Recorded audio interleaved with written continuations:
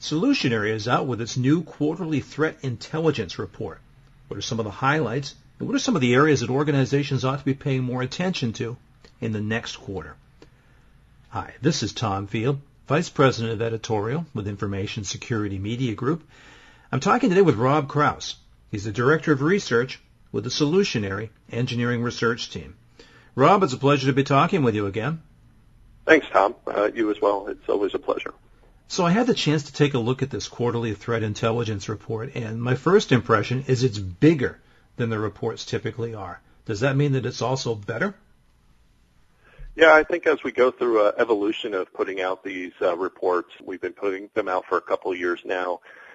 We have a very technical team of folks within the Solutionary Security Engineering Research Team, and although they're technical, they also have a really good eye for what's valuable intelligence for distributing out to the security community as well as other folks who may be reading the report, business decision makers. So with that maturity, we continue to develop the report, make it better, add new features, and yeah, over time things get better. And specifically for this report, it's a little bit longer with topics around Heartbleed, and we have some follow-up information from some of our previous malware analysis, and additionally some content we added about Web Shell and Node.js types of vulnerabilities and attack vectors as well. Well, a bunch of topics I want to take up here with you, and you mentioned some of them. Let's talk about Heartbleed. In your opinion, and how does the research back you up, was the Heartbleed vulnerability overhyped or maybe even underappreciated in the market? I don't know if I would use the word overhyped. I think it was very interesting to see how many organizations realized that this was a legitimate vulnerability and the potential for leveraging that vulnerability with publicly available exploit code. So I don't know if I want to say overhyped. I don't think it was overhyped in the aspect of this is something small and people are talking too much about it. I think it was definitely worth the amount of media press and attention that it received over the long term. Underappreciated, I think in some cases, yeah. I think some organizations are still working on their maturity models and they don't necessarily understand the threat. I was on an airplane, fly around quite often 2 weeks ago, and I was sitting next to someone, and they asked me what I do for a living, and I told them I'm a security practitioner and we do a lot of research. And she said, so you know about that Heartbleed thing, right? That flaw in SSL. And, that goes to kind of say, there's a clear misunderstanding of what people think, right? There's out there today, well, what are the different people taking into context about this type of vulnerability?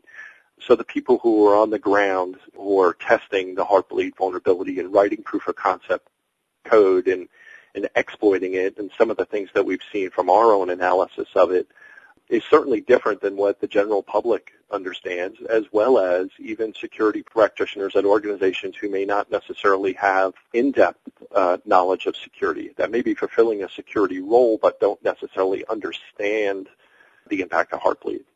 So with that being said, during the week that Heartbleed was released, we had a lot of educational sessions that we did via webinars for our clients to help them understand what the vulnerability was, how it potentially impacts their organizations, and what they should look at it from a business perspective.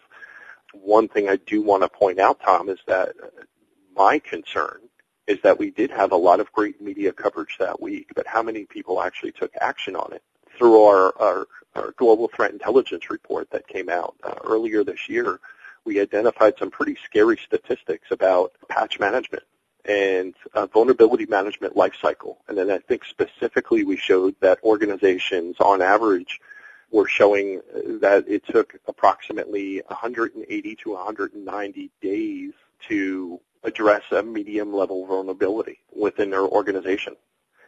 So that's quite a significant amount of time for a medium-level vulnerability or above. And when Heartbleed first came out, it was actually flagged as a medium-level vulnerability. So I've got to think to myself, as if I'm putting him on my attacker hat, I know that there's going to be significant lag time before this problem is totally gone, right? So that's one of the things I think, from the underappreciated side, This is really going to test organizations on how efficiently they can be with their vulnerability lifecycle management and addressing threats such as these. Rob, let me ask you about some of the malware trends that you've uncovered in your threat intelligence report. Talk about some of the shifts in terms of where malware is coming from and really what you're seeing for strains of malware in the wild. We're still seeing that the United States is a major contributor to where malware is derived from, captured or hosted in general. And you have to think, when you think of the overall picture of the world and the populace amongst different countries around the world and how well connected other countries are, it kind of makes sense that the United States is at the top of the list, right? We do everything, culturally. When you look at things like different services that are out there for social media, we're very much today all about sharing information as quick as we can. And because the United States is so well connected and we have so many people subscribing to those different types of services, it's a breeding ground to make it as quick as possible to move malware around this type of environment, right? Just with our cultural understanding and use of different types of social media. But we are seeing increases from around the world as well. Some of the analysis that we're looking at shows upticks in different countries such as France and the Virgin Islands, Ireland.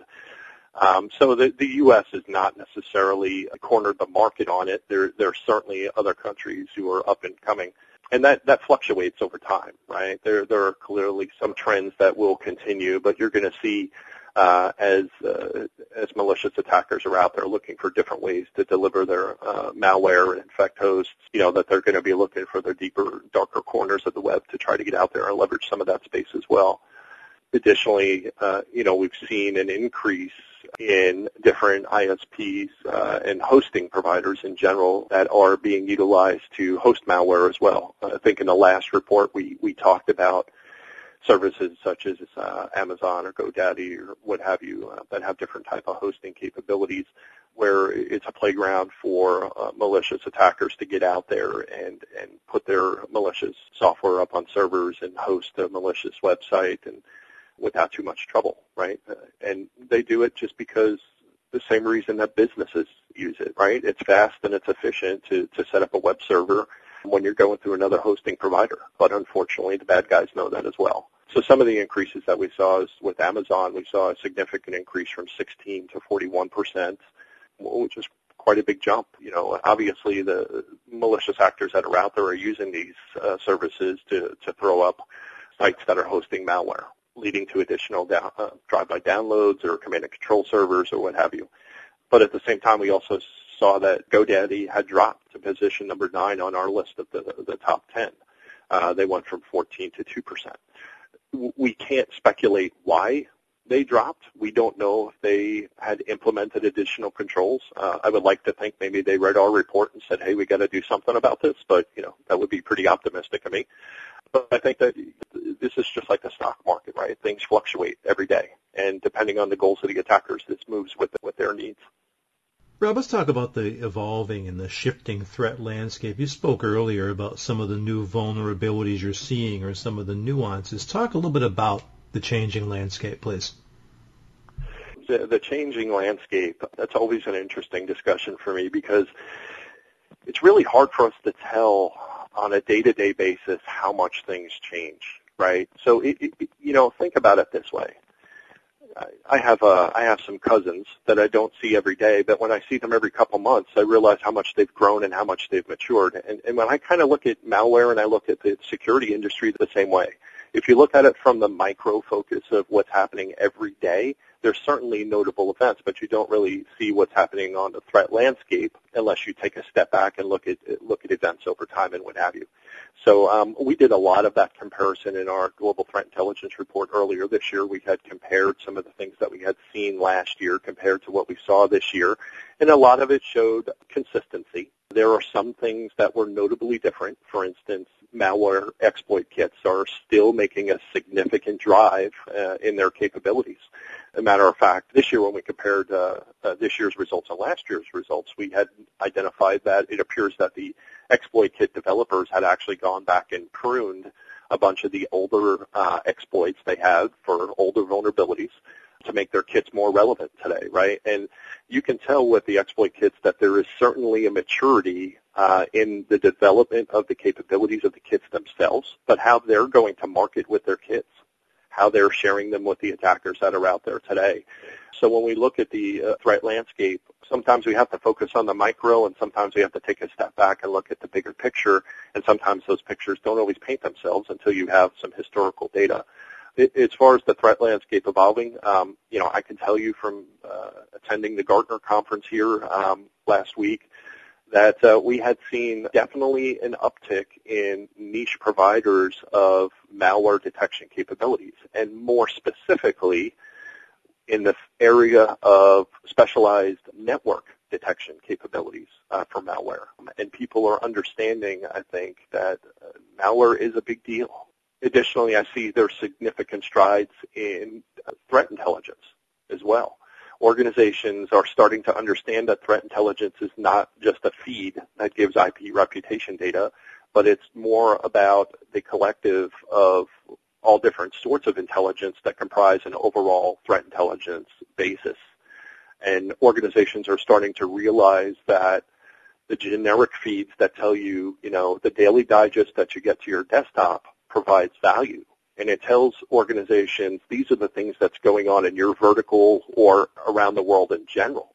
But we're finding a lot of organizations have a significant desire to learn about what people are talking about them specifically. So I see, and part of my prediction is we're seeing it already, and I predict that we're going to see a lot more targeted threat intelligence offerings that are out there as well. Well, Rob, last question for you. What do you expect to see in the quarter ahead? In other words, where should organizations be investing their time, their resources, and their money that they're going to invest? Yeah, that's definitely a good question, Tom. And I can tell you that specifically where should organizations invest their time and money is one question that I probably hear several times a week. I speak with a lot of C-level executives who are concerned about their environment. They want to make sure that they're protected. But often I get very product-specific questions, which is interesting to me because there are a ton of great products out there that we can put into our environments to protect us against different types of threats. So specifically, like I mentioned, if you look at malware products, there's a ton of products out there. If you look at DDoS, there's been a ton of providers who have come out over the last couple of years that provide DDoS mitigation capabilities. But the first thing I ask whenever I'm asked which product should I buy, which product is the best, is what is making you believe that you need a DDoS product? What is making you believe that you need a malware analysis product on your network today? What's justifying those as the priority?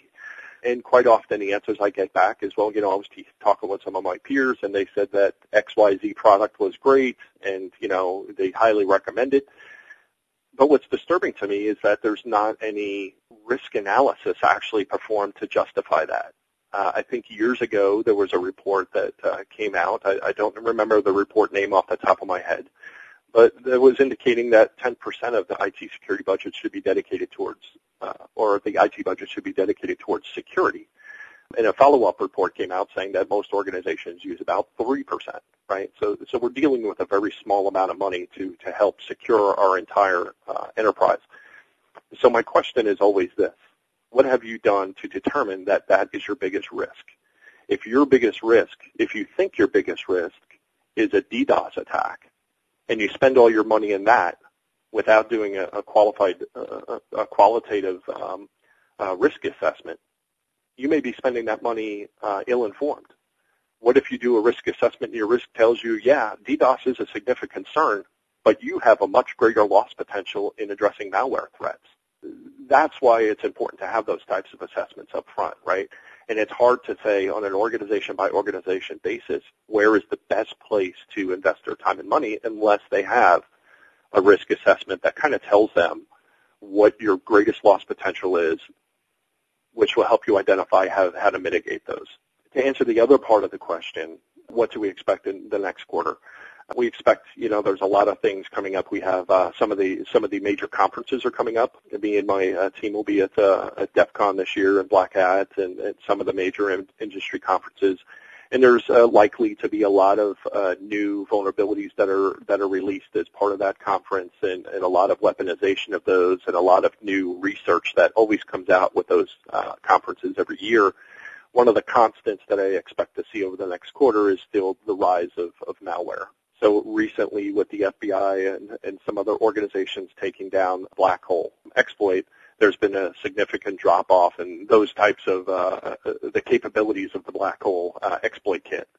However, some of the research that we see has us identifying that other exploit kits are stepping in to fill in their shoes. Specifically, there's Angler and Fiesta and Styx, Neutrino, or some of those different exploit kits that are likely going to step up and take over where Black Hole left off, right? And they're going to fill that gap pretty quick.